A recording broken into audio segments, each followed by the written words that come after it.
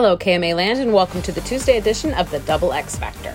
I'm Spencer Williams, and all this week, Sandy Edie Hansen and I will be chatting about self-compassion.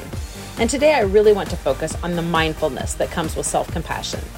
PositivePsychology.com asks us to ponder these questions.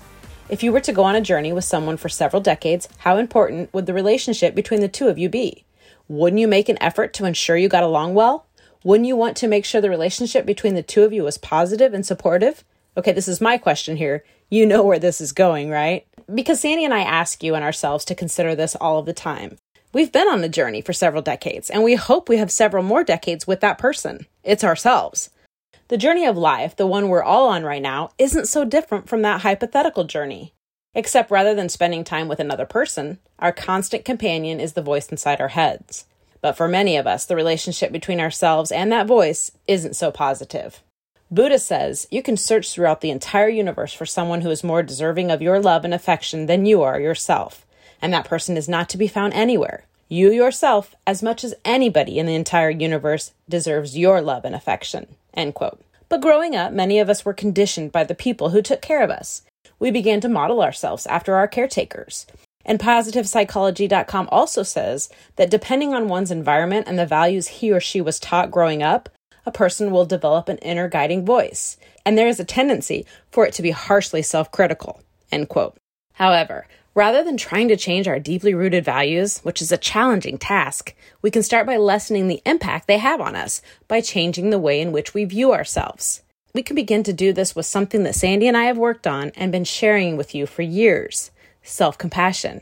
We must first try and make peace with our inner critic, and in reality, change the way we think about ourselves. We don't have to hide our shortcomings. With self-compassion, we can actually gain a new clarity about our limitations. Knowing that we do have limits has been found to be positively correlated with improved mental health and greater life satisfaction. So let's start with forgiveness of you and others. And Sandy's going to get more into that later this week because it's such a critical piece in how we treat ourselves. We are of value because of who we are, not because of what we've accomplished. So the same is true for our faults. Next, we want to work on a growth mindset. Embrace challenges instead of avoiding them, and don't negatively compare yourself to the success of others. Instead, open yourself up to learning from them. Expressing gratitude is another way to shift our inner critic to an inner supporter. By focusing on what we do have, our inner voice becomes gentler and focuses less on what we don't have. And here's my favorite tip of the day, but I can't take credit for it. It comes from Raj Raghunathan. He encourages us to find the right level of generosity in our lives. Raj says, for generosity to work in favor of your well-being, it cannot be selfless.